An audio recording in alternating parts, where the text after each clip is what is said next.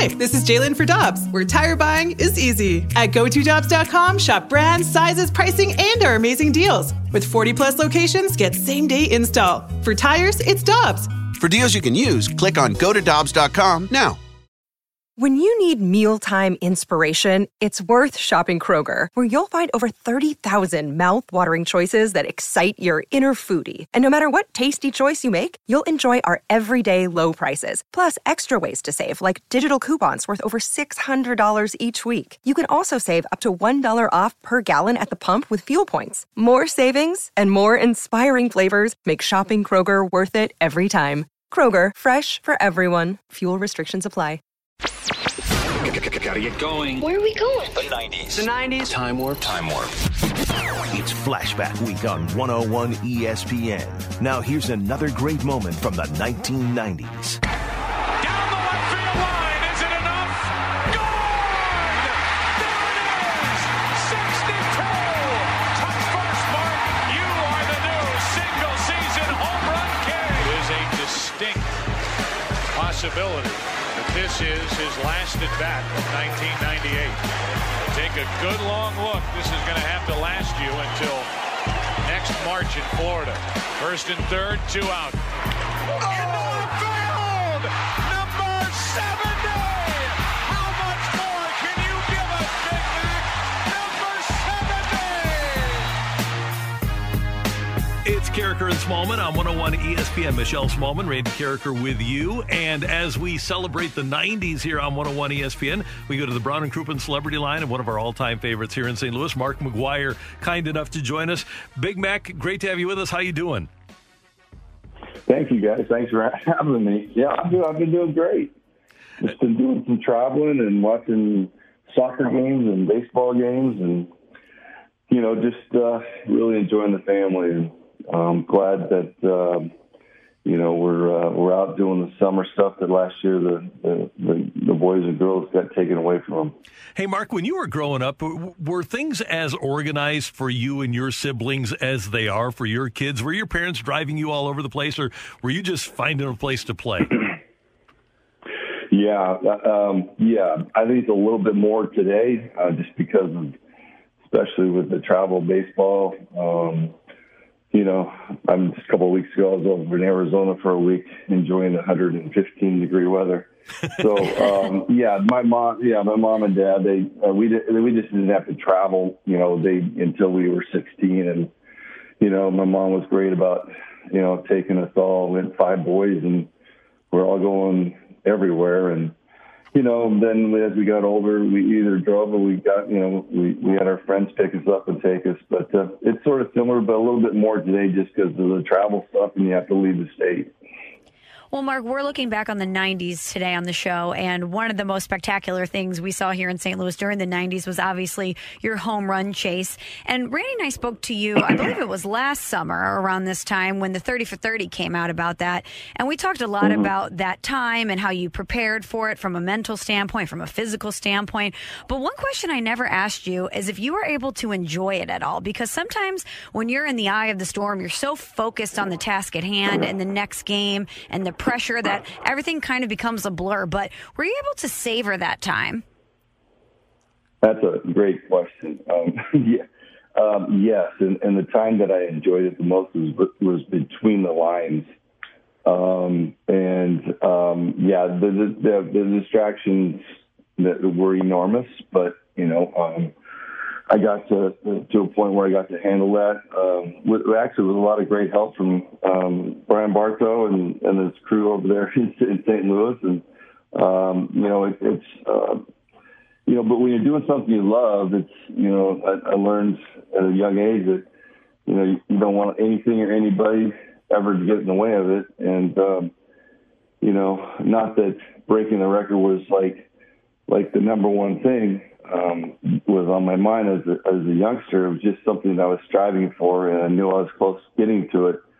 But it was so enjoyable when the game started and I was in between the lines, and it was like nobody can get to me, and that's where I just dug deep inside my mind and just let it just happen.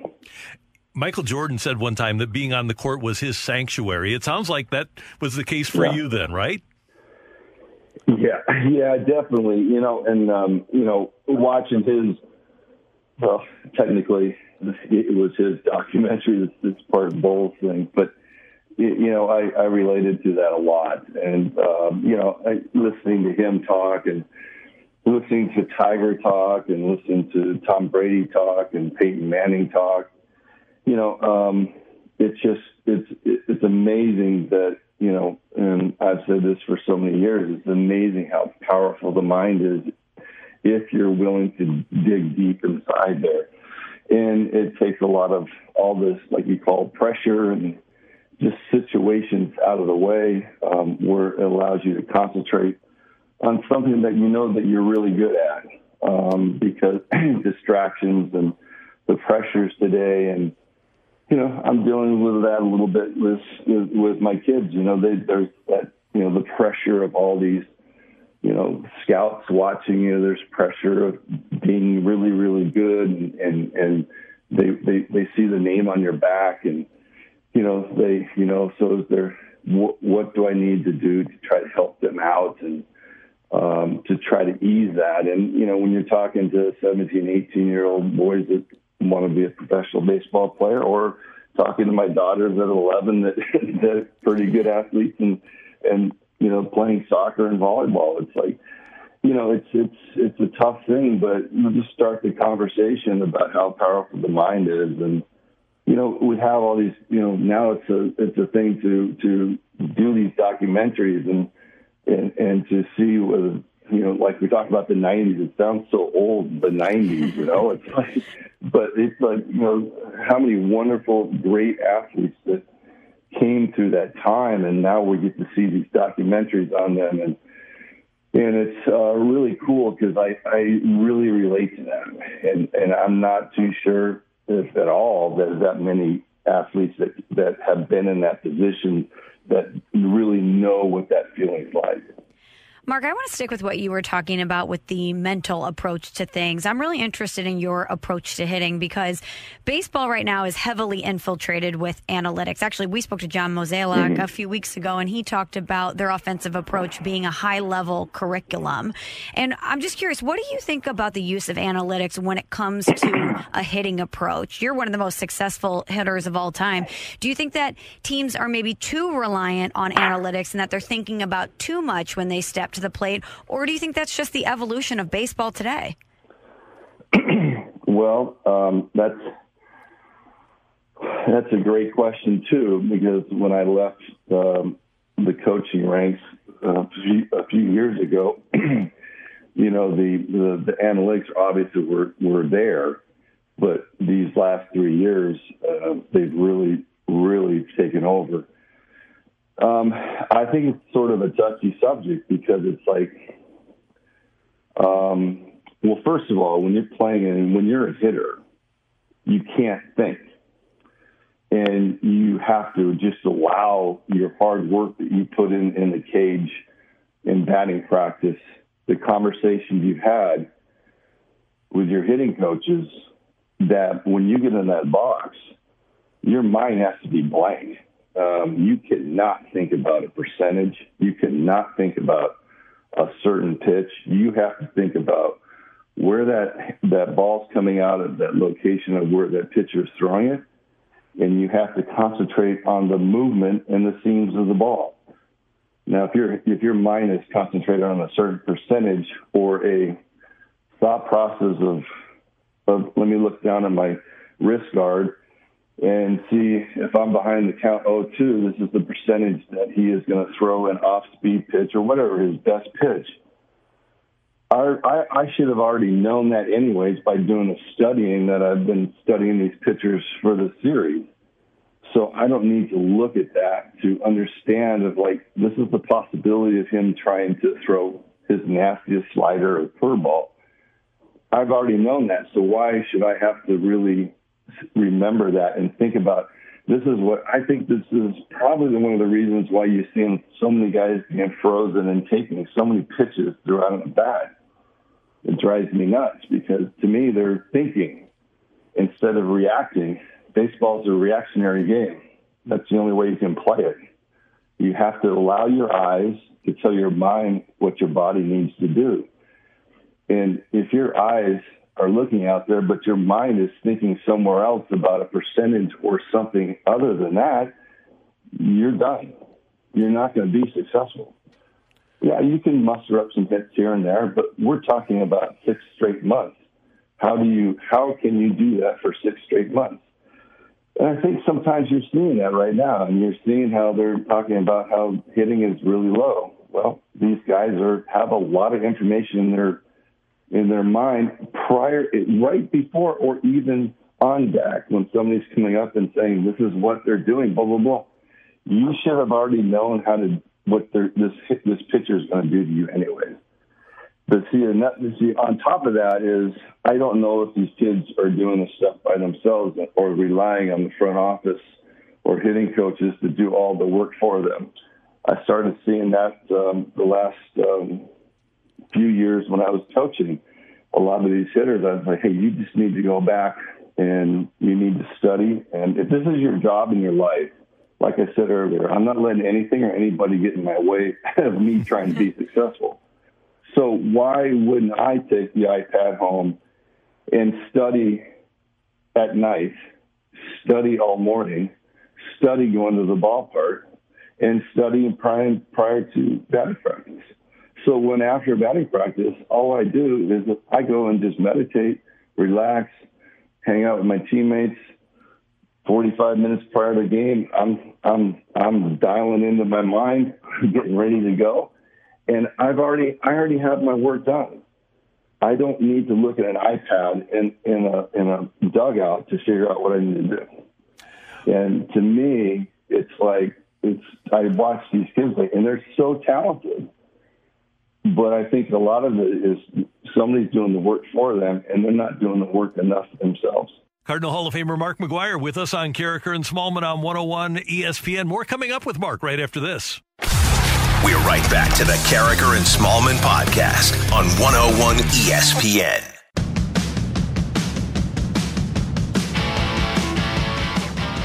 Mark McGwire is with us on Carricker and Smallman on 101 ESPN.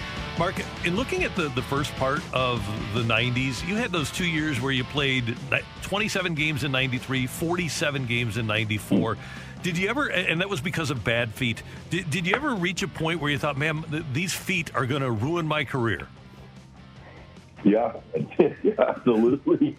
I mean, it was a downer. I mean, I think it was under 200 games in 2 years, I think, something like that. That was a tough time. But and I was talking to my son, Max, not too long ago about that. And I said, Max, that was the first time that I had to sit and watch baseball and not play it. That was the first time I had to sit and watch baseball. And that's tough to do when you want to play. But I said that was the turning point in my career as far as how I can sit and watch and figure out what the guy's trying to do and do to the hitters. And that's when the video revolution sort of started in the early 90s, when really the only player doing video was Tony Gwynn. Mm-hmm. And I said to myself, wow, this is interesting. So let me, because nobody ever talked about this stuff. Nobody ever did anything. We were just reactionary players that trusted our eyes, trusted what our eyes and tell our mind what to do this game. We just reacted to things. We didn't look at a scoreboard and make sure the guy was throwing 98 miles an hour. We just trusted our eyes what we were going to see. And if you trust your eyes, it eases your mind, and it's like we just went out there and played. And so, all of a sudden I started putting that together with the video stuff, and I was like, wait a minute, oh man, this is something really, really, really cool. And I'm like, man, Tony's really onto something. And to this day, I regret I've never had a conversation with Tony Gwynn. Rest in peace. It kills me because it's like I've just seen and read in articles and some interviews that he's done that he and I, we thought alike at the plate. We were two different hitters. That's amazing. It was incredible. It was incredible how we thought alike.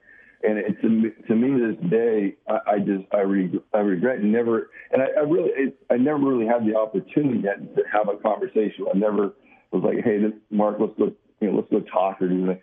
It was I only saw him on the field, that was, and I could really kick myself because it's like we are just such reactionary players. But when you started sitting there and understanding, like he was taking it to another level. Now look where it's at today. It's incredible how far it's advanced. But it just, I learned so much through injuries where that's where, like, I took that. I didn't sit there and say, poor me, why is this happening to me? Yes, there was a time that when it happened the second time in '94, I was like, what is going on with me? Do I really want to continue? That went in my mind and out my mind like in 15 minutes. And it's just like, I just took it to another level mentally. And that's what had made me a better hitter. I understood how this game really, really works. And you have some great years in Oakland, and they reach a point where they can't afford you anymore. And you told a story, Mark, when you were inducted into the Cardinals Hall of Fame about how you were driving and talking to Walt Jocketty about the possibility of coming here. Can you repeat that story for us? Yeah, driving across the bridge, the Bay Bridge, and that's when it's funny. It's like right after the break, the All-Star break, we played at the time it was the California Angels, my hometown, 25 minutes from the stadium. Used to go to those games and the Dodger games all the time. And so, we opened up a 4-game series against the Angels, and all the Angel players were coming down, and the rumors were I was going to be traded to the Angels. And I was like, oh, my God, this might really happen. They're like, dude, pack your bags. You're coming home with us. You're coming home with us. Well, we finished the 4-game series, and nothing happened. And, I don't know what happened. I heard years later, the GM just thought that, he was going to be a free agent and that they would just wait and see, in the winter, if I would just be a free agent and sign him so they don't have to give up any players. But hey, it worked out. I mean, I couldn't be any happier because it's like, oh my gosh. I mean, I just remember the 31st crossing the bridge and the thing happened and talking to Walt and here we go. And it just sort of just fell in place. That was not a place that I ever thought that would happen. But then as I think about it, it's Tony and Walt and Dave Duncan and Dave McKay and, Barry Weinberg, and I couldn't be any happier. It's unfortunate. It took me a while to really start hitting. I get on that road trip, and I was like, oh boy, they made a mistake when they signed me. I was like 2 for 28 or something like that. I was like, but I cannot, and I say this all the time when people ask me about what it was like to play in St. Louis. I said, well, if you can be like 2 for 28 or 2 for 30 or whatever, and you step in the box before you have your first at bat in St. Louis, and you have like 45,000 people stand up and give you like a 3-minute standing ovation. Yeah, it's a pretty good place to play. So I was like, it wasn't really hard for me to think about like where I want to be, and that was it. And I have to, thank Walt and, everybody there just to do that. And, I don't know if the St. Louis, fans even was even on the radar, or even that they were even talking about, the possibly trade for me, because there was like one big leaguer and 3 minor leaguers or something like that. Right. So, hey, things work out really, really well, but and I couldn't be any happier. But the following winter, to talk a little bit more about it. So the following winter, I was doing this photo shoot for Oakley, and I was in the Angels clubhouse. That's where they did the photo shoot. And so the head clubhouse guy comes up to me and he goes, "Man, it's really good for you to be here. And, you know, I have something for you." And I'm like, "What is it?" And he goes, "Yeah, I'll be right back." He walks back and he gives me an Angels jersey, number 25 with my name on it. Wow. He says, "You were supposed to come here. I have your jersey. This is the jersey I made for you." That's amazing. Yeah, and it's the one with the pinstripes and the blue little short sleeve, and it was So I have that in my safe. So that's a little. I don't know if many people know about that story, but now they're going to know about it now. So. Yeah, that's phenomenal. And Mark, there are days in all of our lives that stick out, and especially in this business. And one of the days that I really remember is the day that you signed the extension. In the press conference, you were so emotional. I think you were overcome with joy, and you'd started the foundation that day. But then what really sticks out to me, and I remember it so vividly, because in left center, you've got the scoreboard, and you dotted the I with a home run on your name against Ramon Martinez. Right. Yeah. I remember that one pretty good. Well, I really enjoyed facing him, so I was like, wow, this is on top of that, signing a beautiful contract and having been announced, and again having another standing ovation for it seemed like 10 minutes. That was the first time that I ever felt an out of body experience. Wow. So, it's I don't know. I really don't know how I hit the ball. I had no idea. I was totally out of body. I could not feel my feet. I couldn't feel my body, and I was absolutely floating. So that might have been one of the most joyous days of my life, but then again, one of the most awkward feeling, just sort of, I can't describe it. It literally was, I was really like sort of helpless, because it's like, I'm trying to face a guy throwing 90 plus, and I'm like, and I can't feel my body. What do I do? It's like, and I hit the ball, and I was like, wow. But I literally I could not feel any part of my body. And that was, and you hear about these out-of-body experiences, and it's like, again, I can relate to that. It's just like, it was incredible. Mark McGwire joining us on Carriker and Smallman. Coming up, more with Mark on 101 ESPN. We're right back to the Carriker and Smallman podcast on 101 ESPN. 1, 2, 3, 4.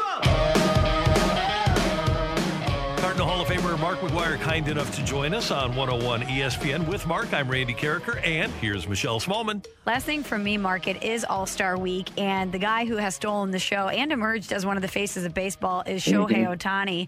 Randy said he may be the most remarkable baseball player he's ever seen. I want your perspective. What do you think about what Shohei Ohtani is doing right now? It's uncharted territories in our lifetime.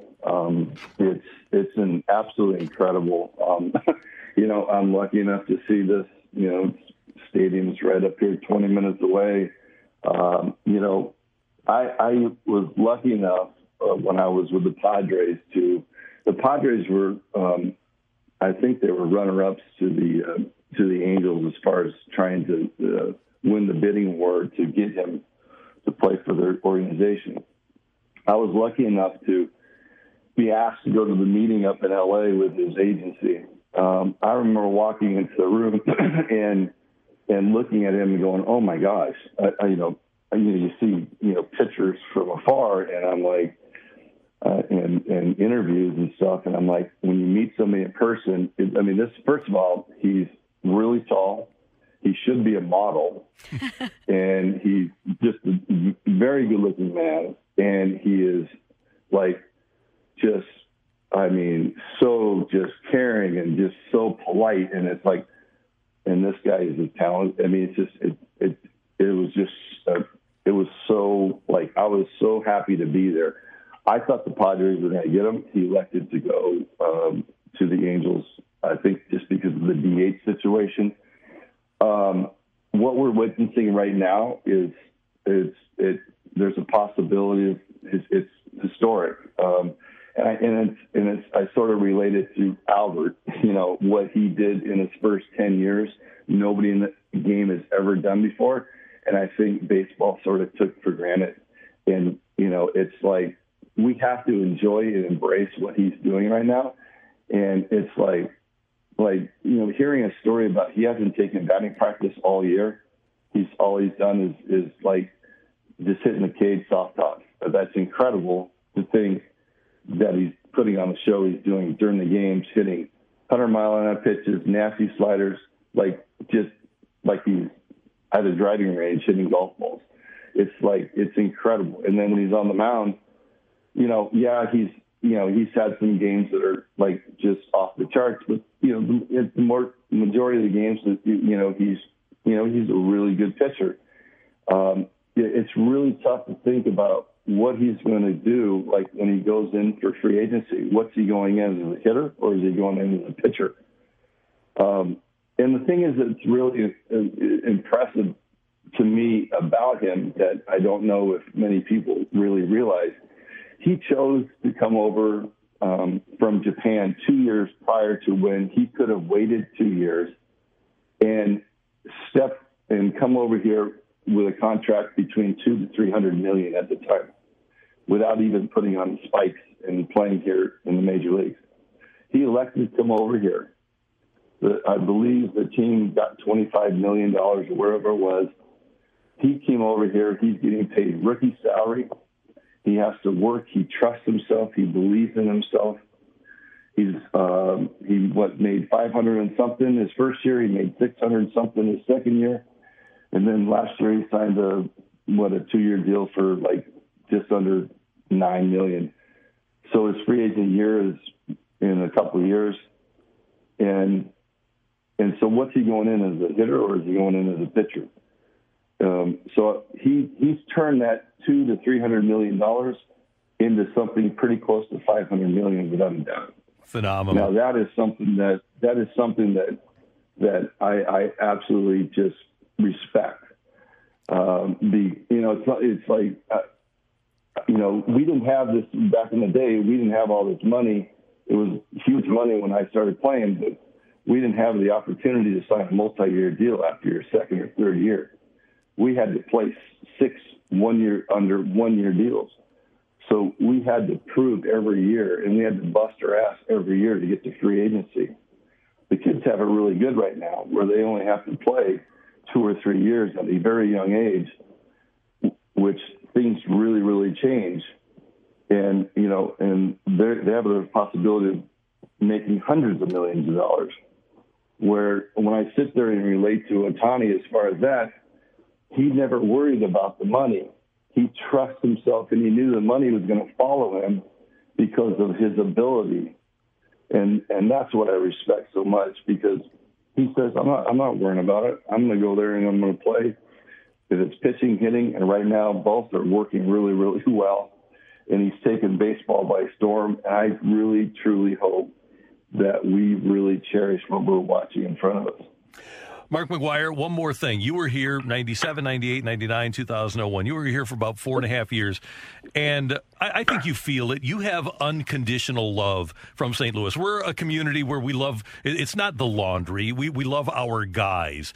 And do you feel like you have a unique athletic relationship from other athletes with this community? Because you unconditionally love us, and we unconditionally love you.